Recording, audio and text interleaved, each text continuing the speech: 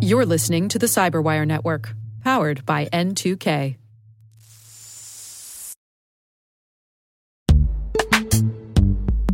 And now a word from our sponsor, Netskope. Netskope is a worldwide leader in SASE and Zero Trust. Its unified platform, Netskope One, provides optimized access and Zero Trust security for people, devices, and data anywhere they go, helping customers reduce risk, accelerate performance, and get unrivaled visibility into any cloud, web, and private application activity. To learn more about how Netskope helps customers be ready for anything on their SASE journey, visit netskope.com.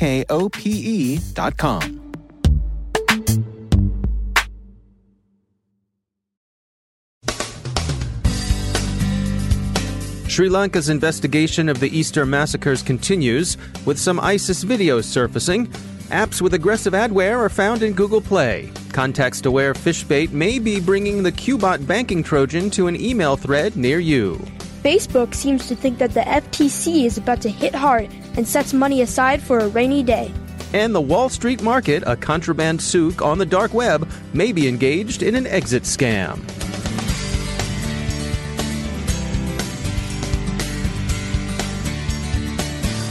From the Cyberwire studios at Data Tribe, I'm Dave Bittner. And I'm Jack Bittner with your Cyberwire summary for Thursday, April 25th, 2019. Sri Lanka's investigation into the Easter massacre continues, as does the national state of emergency. The jihadists seem to have achieved one victory in addition to the murders they intended. The Catholic Church in Sri Lanka will suspend all services until the government can secure them. There's video out online of figures allegedly associated with the bombing pledging allegiance to ISIS. Sri Lankan authorities continue to investigate not only the bombing itself, and apparently there was an additional bomb found that failed to be detonated, but also the issue of how they could have overlooked their own warnings of an impending jihadist action. How the attacks came to be coordinated will be an important piece of the puzzle. The Easter massacres do indeed appear to have been carefully arranged by a group of perpetrators. This isn't a case of pure inspiration, of some radicalized soul deciding to strike a blow of, say, the pack at a mock howling in the hope of being heard by a lone wolf. In any case, investigation continues as authorities in neighboring South Asia countries look to their own intelligence about this class of threat. Security firm Avast has found some aggressive adware apps in Google Play. They're for the most part lifestyle apps, and they've achieved some 30 million downloads. Some of the apps in question are Pro Pic Zoo, Photo Blur Studio, Move Tracker, Magic Cutout, and Pro Photo Eraser. They've been reported, and many are now gone. They were not only serving a lot of pop-ups, which is irritating in itself, but in doing so, they were also loading some potentially unwanted programs and draining phone batteries. Researchers at JASC are describing some context-aware phishing that distributes the Qbot banking malware. The payload is carried by an email that appears to be a reply to messages in one of the victim's existing email threads. So don't assume that just because the email came in with a reply to something Betty in HR or Bob in Finance emailed you a couple of days ago, that it must be legit. Think before you click. The Federal Trade Commission is increasingly looking at personal sanctions for Facebook's CEO Mark Zuckerberg.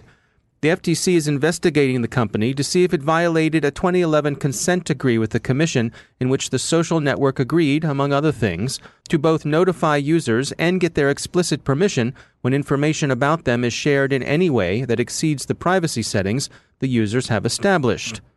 The latest investigation was opened in 2018, shortly after the Cambridge Analytica scandal broke.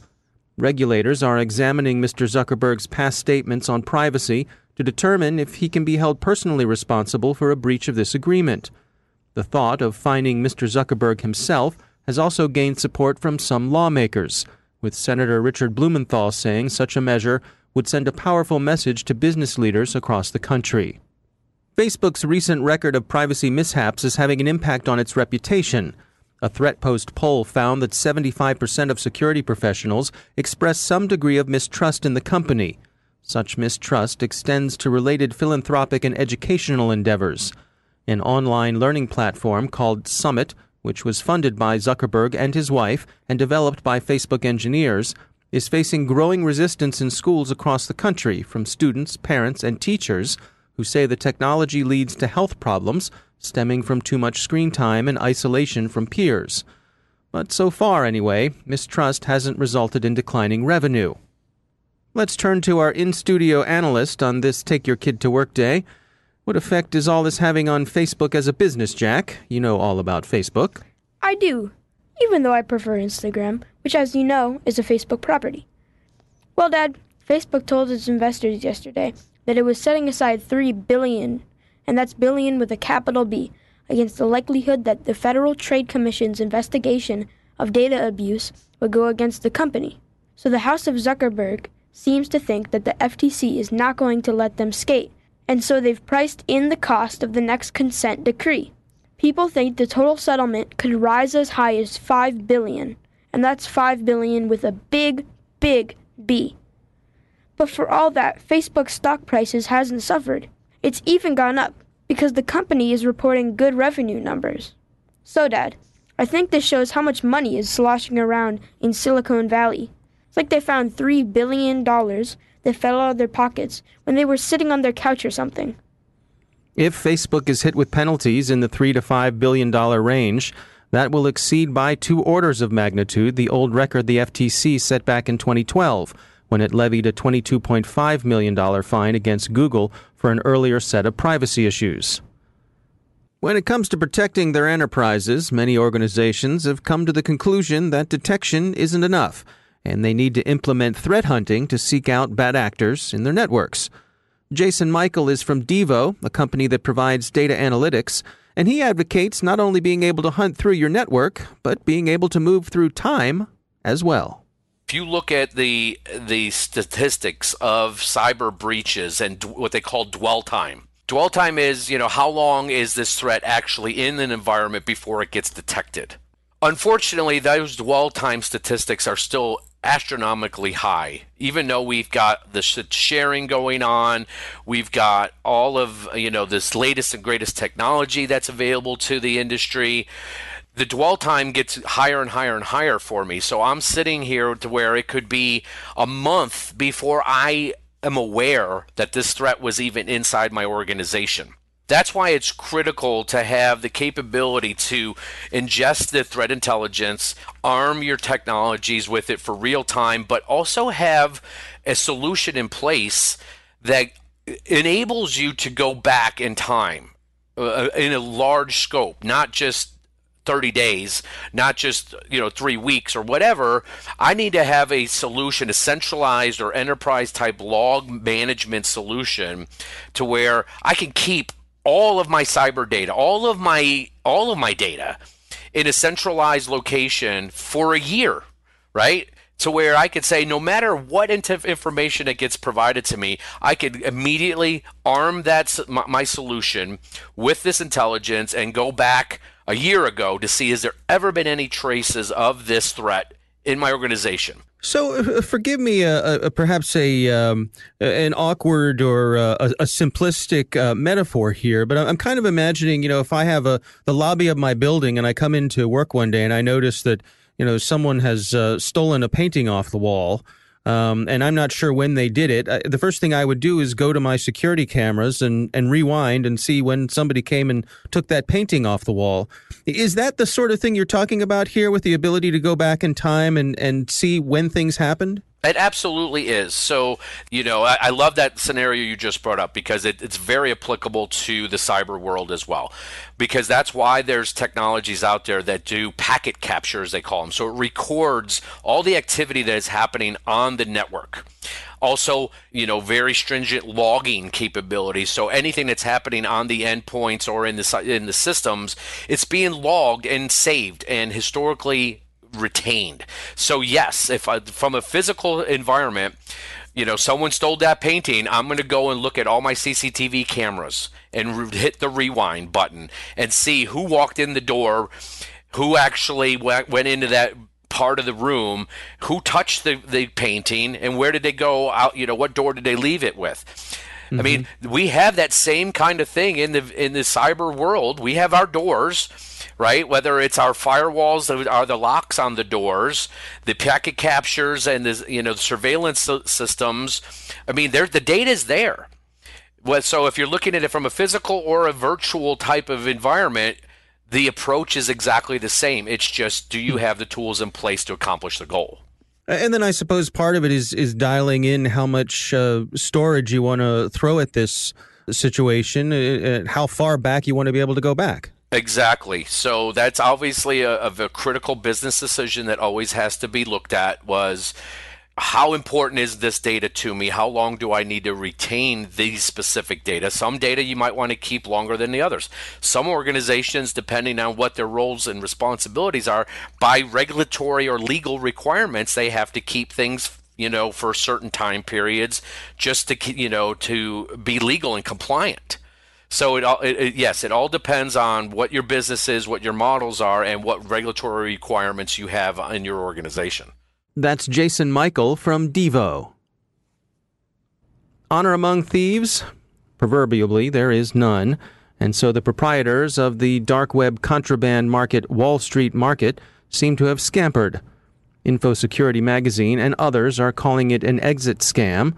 Here's what raised people's eyebrows. An official moderator of the Wall Street Market posted a notice saying that a server crash had made it impossible, for a while anyway, to synchronize blockchains and wallets, but that they were working on it. Here's what the moderator said, quote, "Due to this incident, we were forced to send crypto assets manually to the waiting list Bitcoin wallet, as we have to wait for this process to complete, so that coins can be sent to the appropriate matching escrow wallet.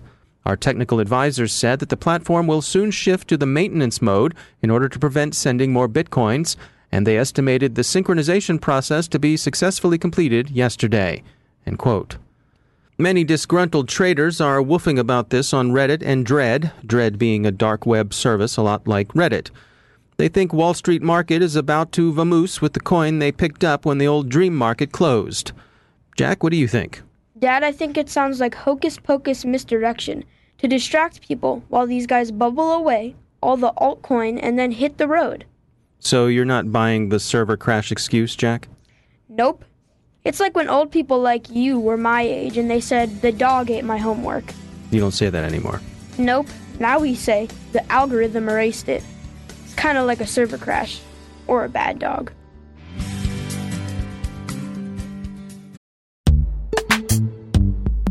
Every day, your IAM tech debt grows. Your multi-generational services struggle to work together. Building an identity fabric can fix this. It makes all your identity tooling stronger and allows you to connect any app to any service you want to use, with zero coding, zero maintenance, and zero app downtime. Strata's identity orchestration platform separates the identity logic from your applications, so you can optimize existing IAM tools and manage them in a single control plane. Now, every vendor, standard, and architecture work together. In short, building your identity fabric means you can secure your non-standard apps, keep your complex access policies, retire outdated IDPs, and modernize in record time. So build your fabric with Strata Identity and get rid of tech debt for good. Visit strata.io/cyberwire, share your identity priorities, and receive a pair of AirPods Pro. Offer valid for organizations over 5,000 employees. Connect today at strata.io/cyberwire.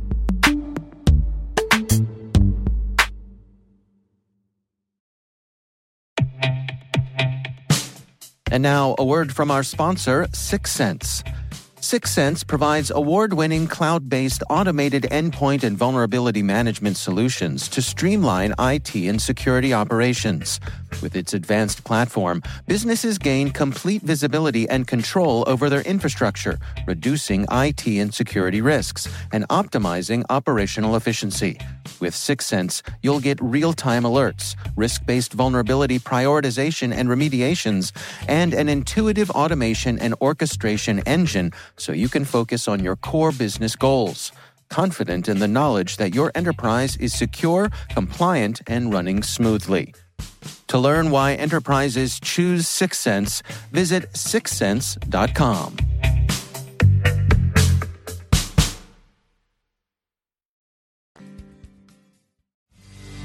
And joining me once again is Ben Yellen. He's a senior law and policy analyst at the University of Maryland Center for Health and Homeland Security. Ben, it's great to have you back. Time to revisit a story that you and I have chatted about before. This is about the NSA, and they're saying publicly this time that it may be time to drop their phone surveillance program.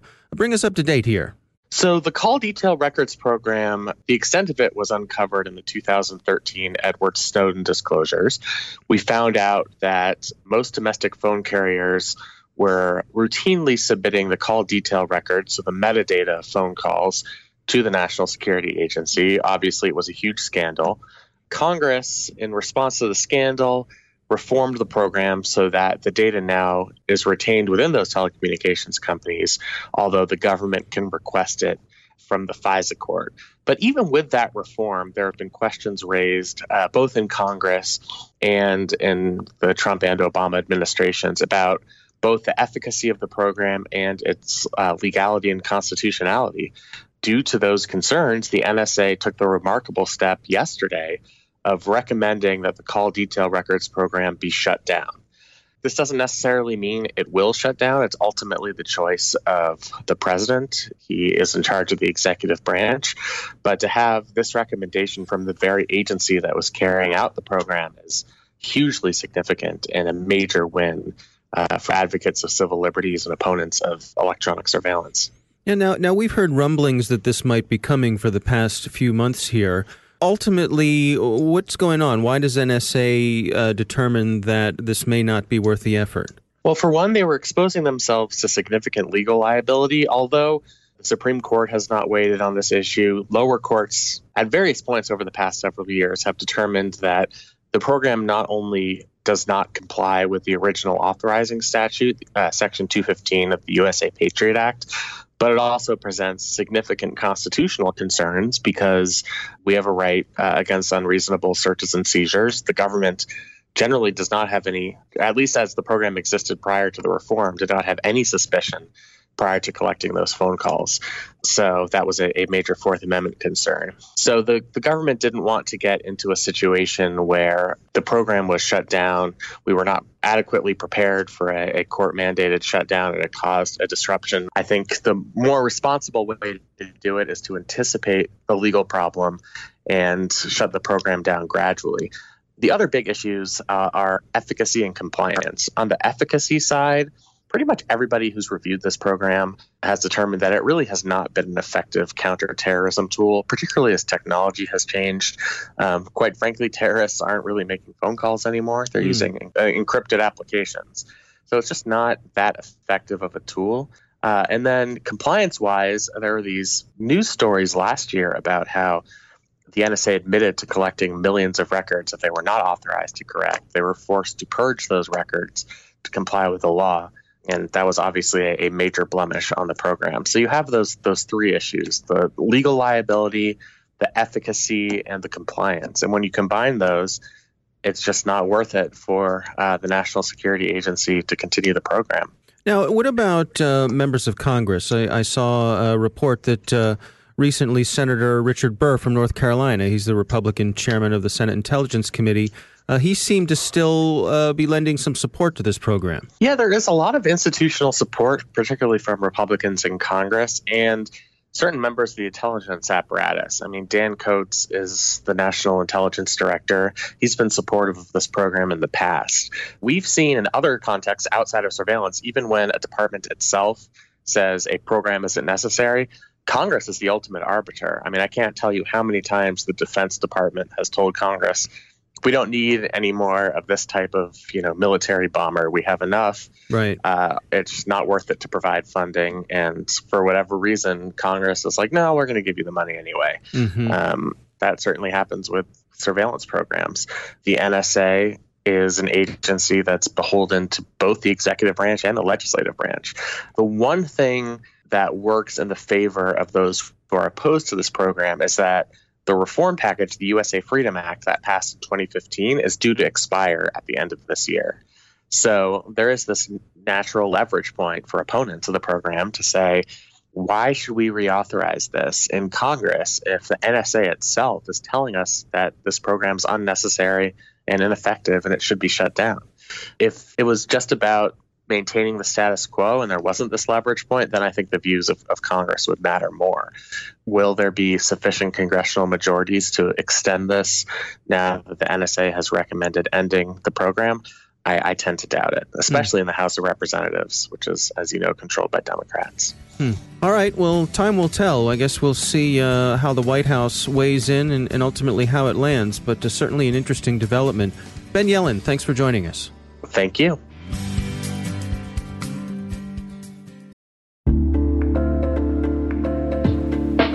Are lengthy security reviews pulling attention away from your security program? With the largest network of trust centers, Vanta can help you streamline security reviews to win customer trust, save time, and close deals fast. Proactively demonstrate security by showcasing key resources like your SOC 2 or ISO 27001 and provide real-time evidence for passing controls. And when a security questionnaire is required, Vanta takes the first pass for you. Visit vanta.com/cyber to take a self-serve tour. That's vanta.com/cyber.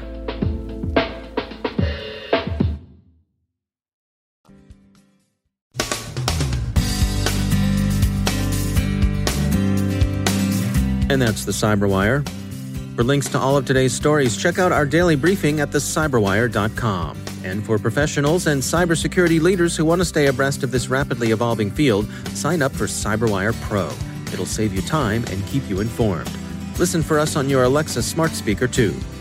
The Cyberwire podcast is proudly produced in Maryland out of the startup studios of Data Tribe, where they're co-building the next generation of cybersecurity teams and technologies. Our amazing Cyberwire team is Elliot Peltzman, Puru Prakash, Stefan Vaziri, Kelsey Bond, Tim Nodar, Joe Kerrigan, Carol Terrio, Ben Yelin, Nick Valecki, Gina Johnson, Bennett Moe, Chris Russell, John Petrick, Jennifer Iben, Rick Howard, Peter Kilpie, and I'm Dave Bittner. Thanks for listening. We'll see you back here tomorrow.